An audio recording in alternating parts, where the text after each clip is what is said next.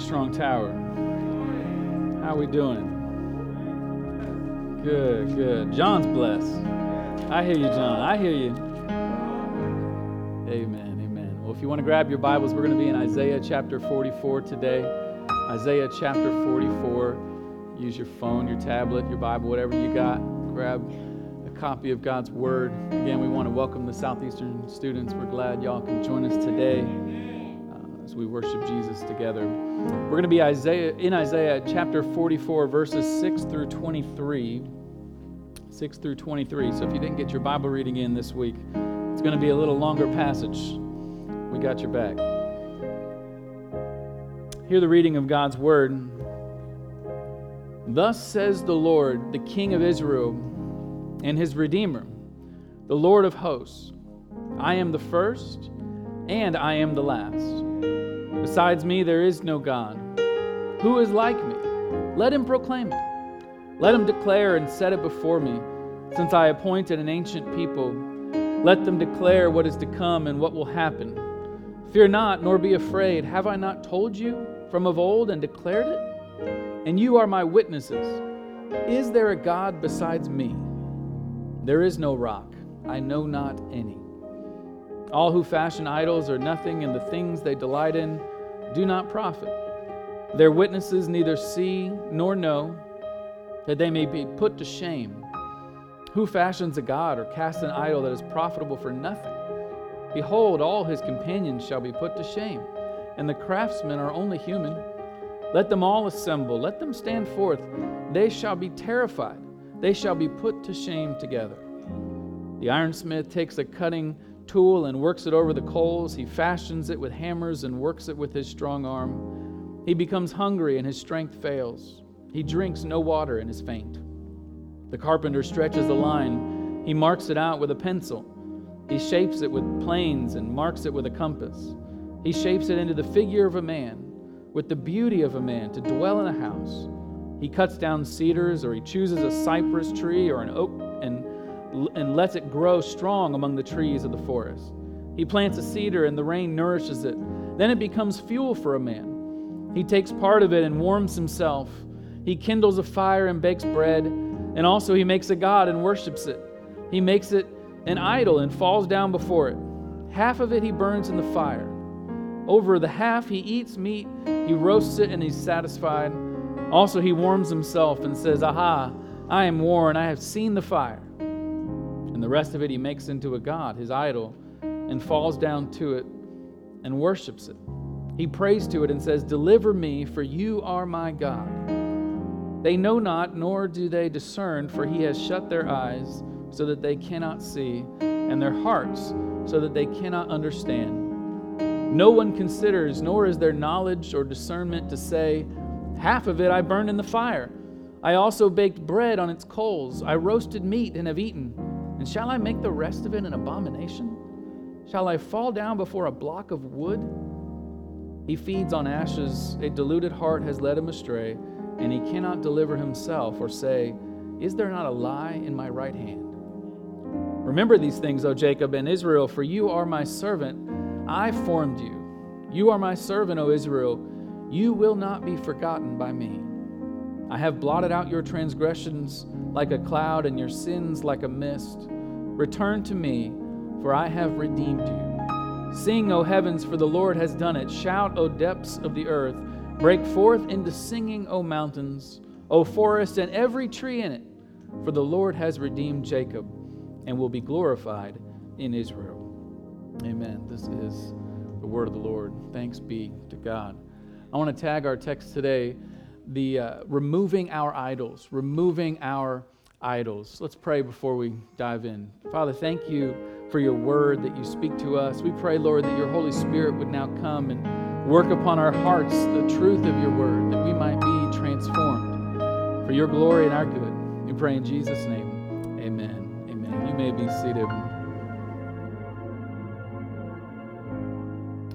You may have seen Ted Giannoulis, even if you have never maybe seen his face or even heard his name.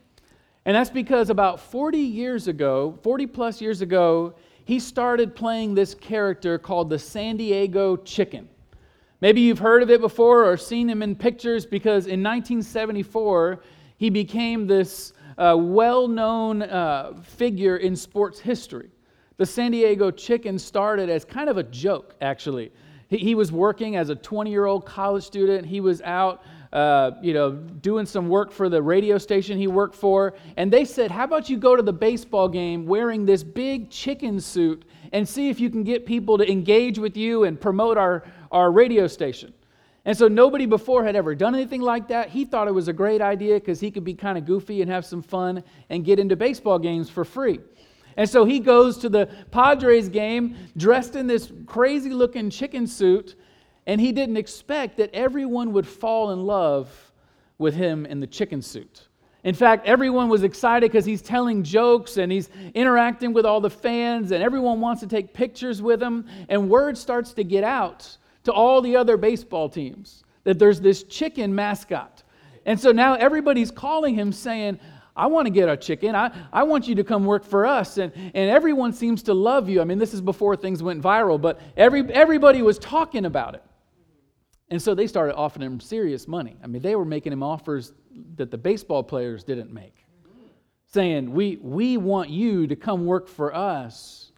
And he realized that this was his opportunity to be famous. And so he started having photo ops with politicians and presidential candidates and celebrities and all these different people who wanted to have a picture with the chicken.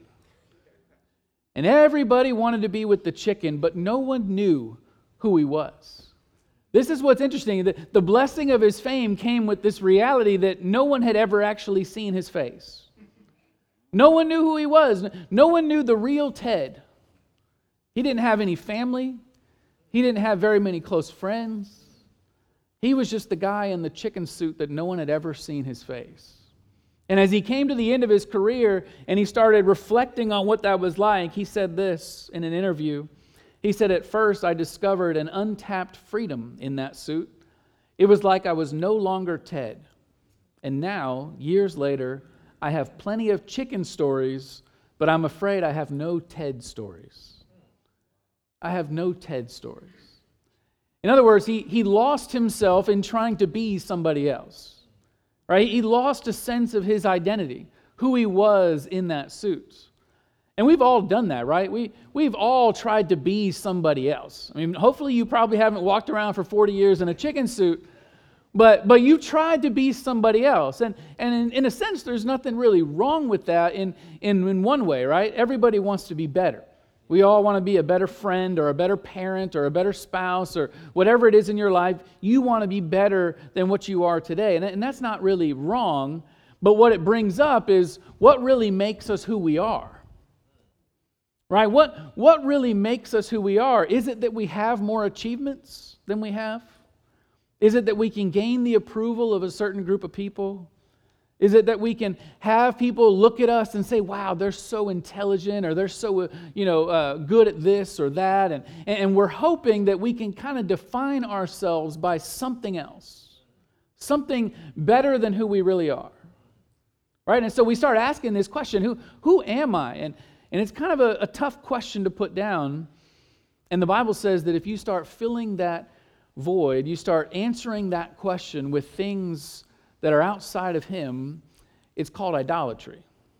And this is what we're going to look at today, is this idea of idolatry, because I think many of us, we may think of idolatry and immediately our mind goes to like little figurines or pictures of somebody or something that you bow down to and you light candles, but that's not necessarily what the Bible means when it talks about idolatry. In fact, idolatry, if you want to have a clear definition, is simply this: you make a good thing into a God thing. You make a good thing into a God thing. It goes from something God designed to something now I want to find my meaning, my purpose, my identity in that thing. And it was never meant to do that. And so you could really add a third category. It's a good thing becoming a God thing because I want to become something. I mean, that really gets to the motivation. Why would we do that? It's because I want to be somebody different. And so I'll idolize power because I want to be somebody with influence. I want to be somebody with followers. I want to be somebody that people look up to, right? And so we'll idolize control because I want to have a sense of control in my life, and I want to make sure everything works the way it should work. And you see that? I want to be somebody different than I really am. And the Bible says when you get into that kind of idolatry, there's consequences that we idolize, and then we lose a sense of our identity. We lose who we are. And this brings us to the series that we're in. We're in the book of Isaiah, walking through this book, and we've come now to the point in the book where Isaiah is addressing Israel in exile. And if you're new to the Bible, the exile was the time when Israel had to move out of their land.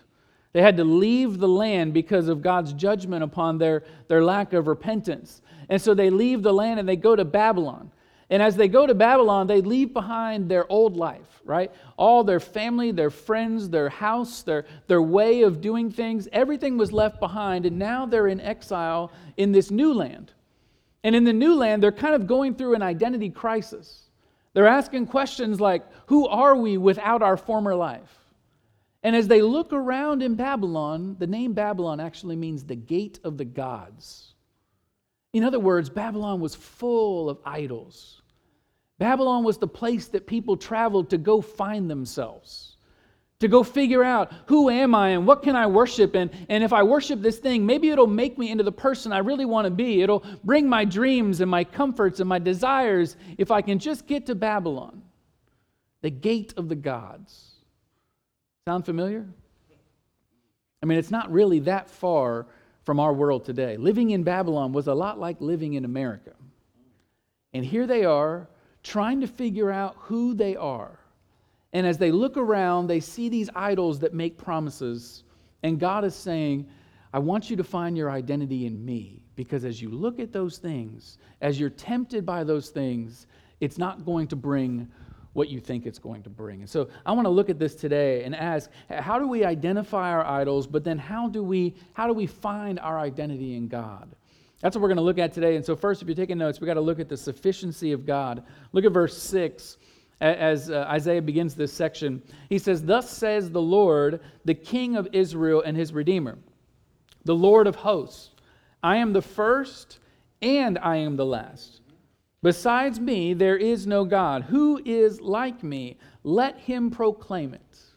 I love this because God starts off by reminding them of who he is. He says, don't forget, I'm your Redeemer. I am the one who's your king. I am also the one who's the general of the host of heaven. Right? That's who I am. But if you forget what I've done, I want you to hear that if you want to make an argument for the idols, I'm ready to listen, right? If you want to bring their case before me, I'm ready to listen because I want to hear if any of your idols have done what I've done for you. Have any of them established you as a people?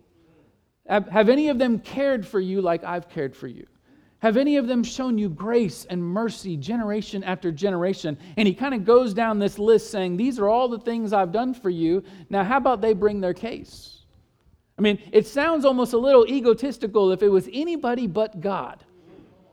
But God, knowing and confident that it's true about him because he is unlike anybody else, he says, just bring the case. Let's hear it.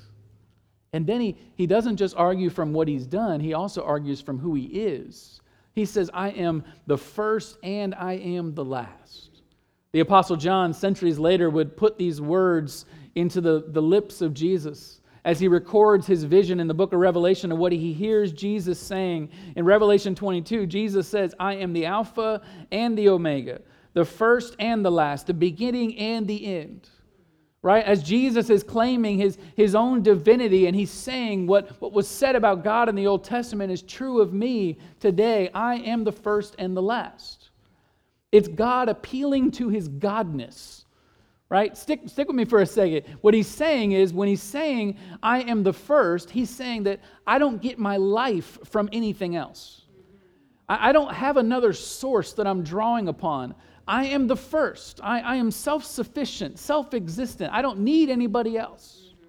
But as the last, I also am the supreme end of all things, that there's nothing after me, there's nothing before me. I am the one who sets all things. And so what he's saying is, I'm sufficient. The idols out there, they have another source. They have an end. But I have no beginning, I have no end, and therefore I am sufficient. I am enough.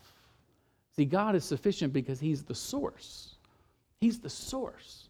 It reminds me of the 3 Hebrew boys in the book of Daniel. You may have heard of Shadrach, Meshach, and Abednego.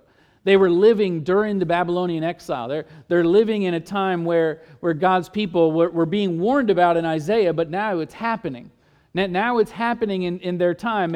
And here they are, these 3 young men, living in a place where Nebuchadnezzar is the king of Babylon. And Nebuchadnezzar, this egotistical man, he's saying, I want everyone to bow down to this golden image, this idol that I want everyone to worship. And they hear about it and they refuse, right? They say, we're not going to do what you say. We have another God. We have one God that we worship, and it's not your image. And of course, Nebuchadnezzar gets furious. He's like, you have to listen to me. I'm the one in charge. I'm the one in power. You're going to listen. And so if you don't listen, you're going to be thrown in the fire. Right? And we know the story that even though he makes that threat and he's full of rage and anger, this is what they say to him. Actually, first, he says, what God will save you? That's the question he asks. What God is going to deliver you out of this? And this is what they say to him. They say, O king, we have no need to answer you. Our God is able to deliver us. But if He chooses not to, we will not bow down. Do you hear that? What they're saying is, listen, our God is able. He is sufficient. He is able to deliver us, to set us free from whatever you may have for us. But if He chooses not to, He's still enough. Because what God does doesn't change who He is. You hear that? What He does, whether He does the things you like or the things you think He should do, doesn't change the fact of who He is, that He is sufficient. He's enough. C.S. Lewis tried to make this same point in his stories, the Chronicles of Narnia. And if you're familiar with the Chronicles of Narnia, he has this Christ figure, Aslan, who's a lion. And in one of the books, there's a young lady named Jill, and she's running through this like enchanted forest, and she goes through the forest, and she comes out into this open area. And in the open area is this large stream that's flowing with wonderful water, and she's dying of thirst. And so she comes to the stream, but she freezes as soon as she sees it. She doesn't run towards it even though she's thirsty, because right next to the stream is the lion. And she didn't know anything about the lion. She's terrified about the lion. So she sees it and she pauses, and then she says, hey, are you going to move? Because I'm thirsty. I'm really dying of thirst here. I need you to move. And he doesn't respond at all. He just looks at her, doesn't move. And she says, well, I really need you to move. If you could just move, then I'll be able to get my drink. And he just pauses, doesn't say anything, still quiet. And then she says, well, if I come, will you just promise not to harm me? Promise not to do anything to me. And then he speaks. He says, oh, I can't make that promise. She's like, well, what am I supposed to do? How am I going to get this? Because I'm terrified. I can't come to you. And he says, well, I guess you're going to die of thirst. She says, well, then I'm going to leave. I'm going to go find somewhere else. I'm going to go to another stream. And this is what he says, the lion, the Christ figure in the story. He says, there is no other stream. There's no other stream. You have to come. In all your fear, in all your anxiety, in all your wondering of what's going to happen, you have to come. There is no other stream. Right? God is the only source. All things begin and they end with Him, and therefore He's sufficient. He has to be enough because He's the only one from beginning to end. We can go looking, we can go searching, but nothing else will satisfy like Him. Nothing else will fulfill us like Him. Nothing else will deliver us, will give us refuge, is trustworthy, is changeless. Nothing else in all creation can compare to this God. He alone. As he says, there's nobody like me. Nobody. He's enough. But when we don't find Him to be enough, when we don't find Him to be the source, it leads us to the shame of idols. And this is the next thing Isaiah brings up, the shame of idols. Look at verse 9. He says, all who fashion idols are nothing, and the things they delight in do not profit. Their witnesses neither see nor know that they may be put to shame. See, Isaiah right here, he switches gears. He says, I want you to see why you turn towards idols. It's because of one thing, emptiness. He translates it here as nothing, but the word in Hebrew right there that's translated nothing is tohu. And tohu means formless or emptiness or chaos.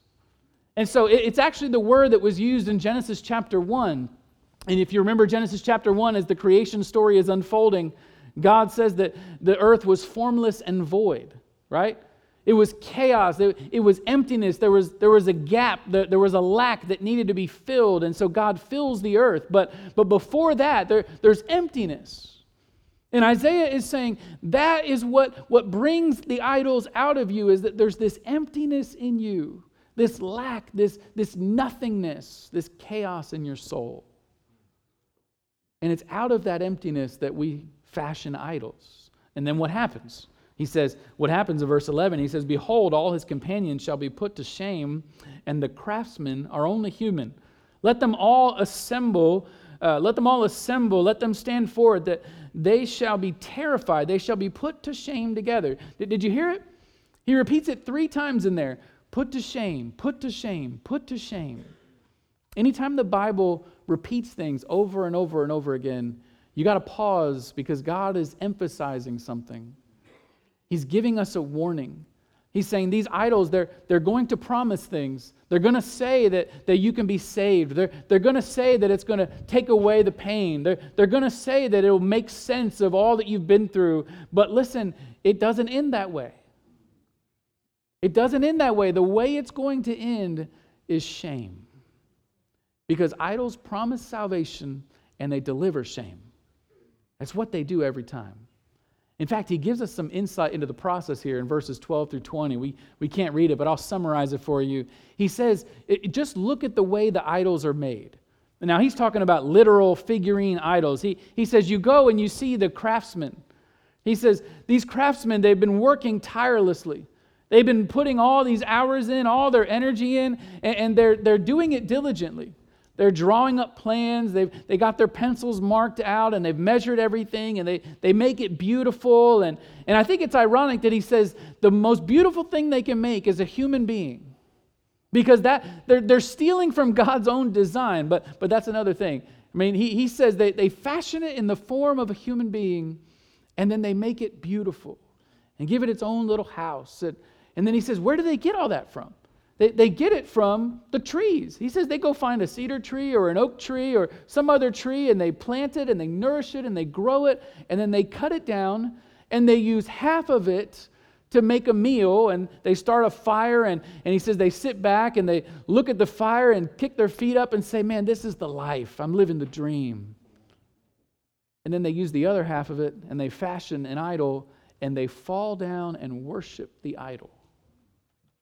And this is where he says, the irony of it is that they used half of it to make lunch, and they used the other half to be their Lord. And this is the shame. This is the shame he's bringing out. He's saying, without even knowing it, we all do that, right? We don't maybe fashion little figurines or have some kind of craftsman place in our house that we're making these things, but in the heart of our life, we are forming and shaping and crafting these things, and we do it out of the very other things that are part of our life. And the shame, listen, the shame is, how could I worship that piece of wood? How could I be the kind of person who would ever think that thing would save me? You hear it, right? It gets to this question, who am I? Have you ever been caught in sin in such a way that you just ask yourself, who am I? Like, how did I get to that point? How did I let that happen in my life? How did I let that go on for so long? How did I get so foolish? That's what it's asking. He's getting at shame, and the key difference between guilt and shame is crucial here. Right? You got to know a difference between guilt and shame. They're kind of like cousins. They work together as we talk about sin, but they're very different. Guilt is a focus on behavior, Shame is a focus on being. So guilt says that I've done something wrong or I've done something bad, and shame says I am bad. You catch that? Guilt is the sense that we've made a mistake. Shame is saying that I am a mistake. It gets down to who I am and my identity. And I would say in our culture, right, there was a time in Western culture where the majority of people in the church talked about guilt. It was what we talked about. We talked about guilt because guilt was the problem that we felt, and guilt was the problem that we sensed we needed an answer to. And it made sense because we once lived in a culture where everyone kind of had a common understanding about what was right and wrong. Western culture, with its kind of veneer of Christendom, we had this sense that everybody knew what was right and wrong. And so if you broke the standard and did something wrong, now you were guilty, and you felt it and you knew it. Now fast forward to today, and we're in a much more pluralistic society, a society without any sense of standard of what is right and wrong. Everyone kind of has their own truth, their own standard. Now guilt makes no sense. Guilt makes no sense, but shame does. Shame makes a lot of sense because shame is not about what I've done. It's about who I am. Am I that kind of person? I mean, you might have wrestled with that or heard people wrestle with that as we process things in our life, and you start to ask, am I really that kind of person? Am I the person that would do that kind of thing? Am I the person that would live that kind of life? Am I the person that would say that kind of thing? Because our idols promised that we would be somebody else, right? The idol promised that I could be somebody who was better with my family. The idol promised that I could be somebody better in my career. The idol promised that I could be somebody better with my friend or my coworker or whatever it was. And it made those promises, and we hoped, we were banking on it that we could be that person. And then we weren't.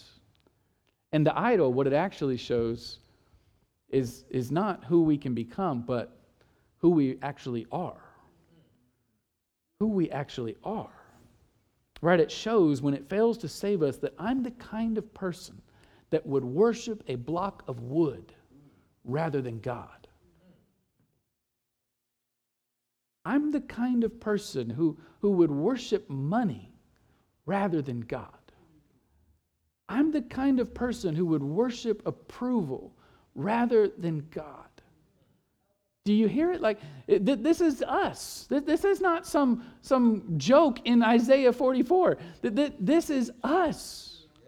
And part of the problem is you have to wrestle with that sense of vulnerability, because shame, it requires vulnerability to deal with it. In guilt, you need a little less vulnerability, because guilt, you can just say, yeah, I messed up really bad that one time, but I'm really a good person who just occasionally makes mistakes. I was guilty of that thing, I did it, but that's not really who I am. Who I am is better than that. You see it? But shame, it requires a little more vulnerability, a little more courage to confess, I didn't just do this. This is who I am. This is who I am. In the depths of my being as a sinner, I sin because I'm a sinner. This is part of my nature. Do you hear that? This is what it's getting at. And so it takes a lot of courage, a lot of vulnerability to go to that place and say, you know what? This is hard for me to admit. This is hard for me to even understand, but this is who I am. But when you step out, I know this sounds counterintuitive, but the way out of shame is that kind of humility. The way out of shame is that kind of vulnerability and courage to say, this is what I'm dealing with. This is who I am in my depths. But it's so counterintuitive, because what we think the answer is I just hide. We think the answer is I can just avoid it and protect myself and make sure nobody knows about this, not even me. And listen, some of us have been walking around with a lot of shame that we've never shared. Shame that we've never dealt with even in our own life, because we haven't had the courage to be vulnerable with God and say, this is who I am. And listen, when you're able to do that, to say, this is in the depths of who I am, I am a sinner, then it frees you for the next part of the truth, which is the good news of the gospel. But you'll never get to the gospel until you're able to get that first step. Until you're able to say, I'm not just a good person who makes mistakes. I am a wretched person, a shameful person, but I have a Savior. I have a Savior. And this is where Isaiah goes next. This is the last point, is the call to remember. Look at verse 21. He says, remember these things, O Jacob and Israel, for you are my servant. I formed you.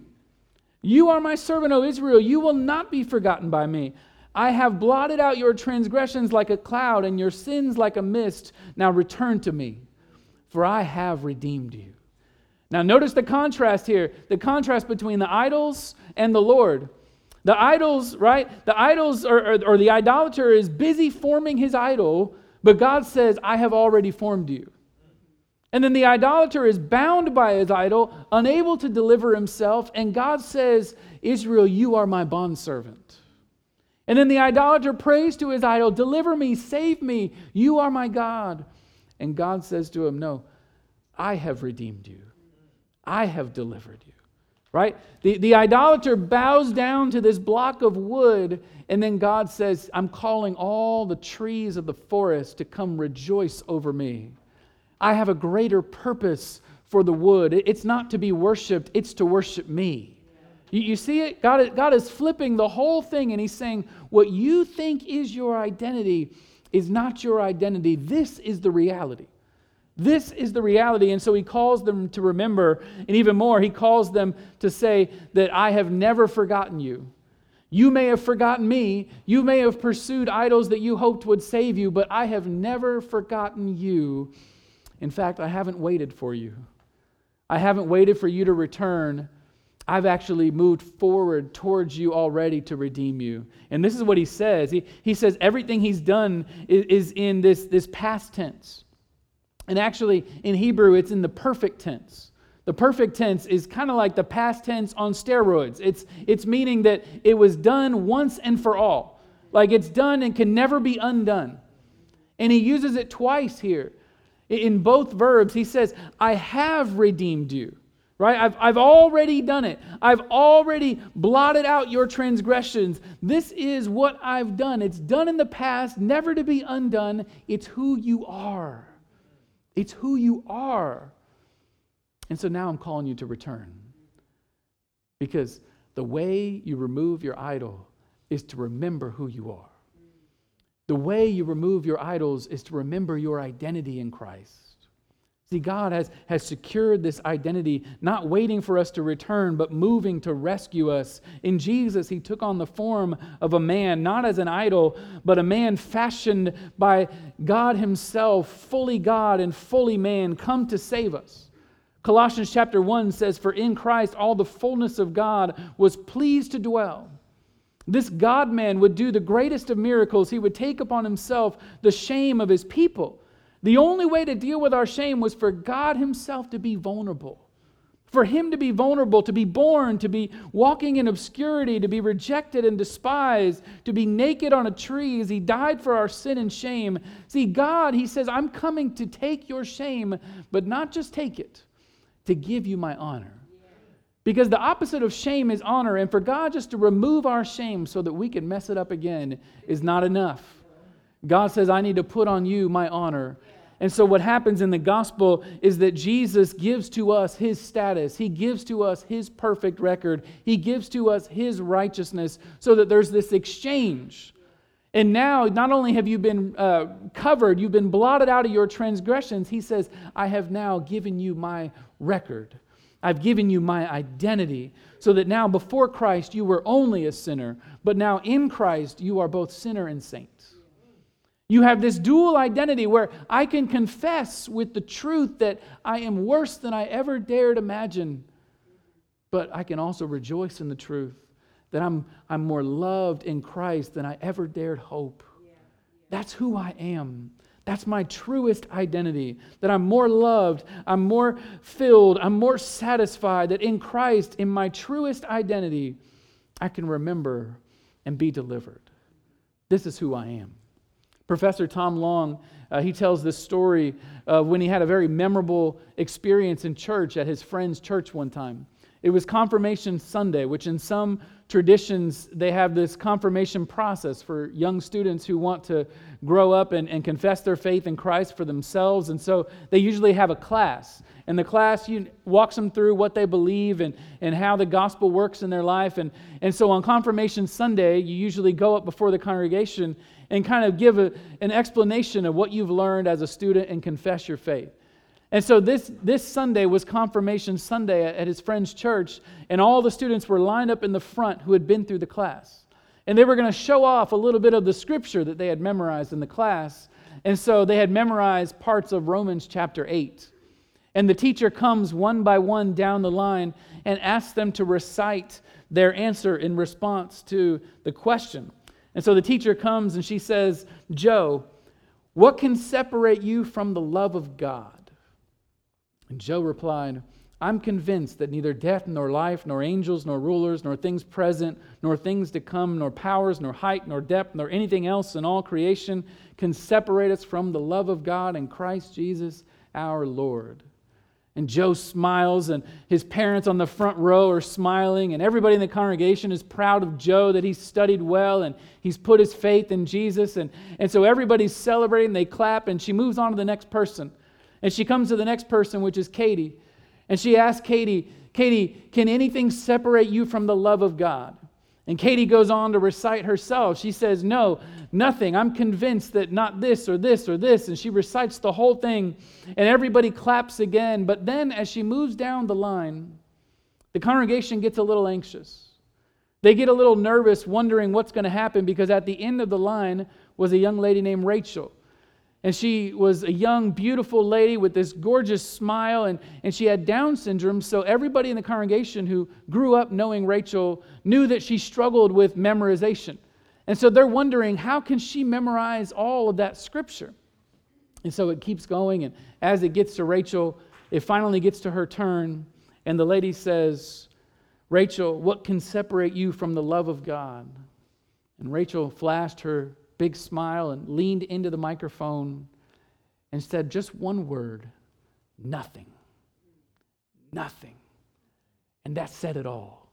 Because Rachel knew her true identity as a child of God is, I am loved.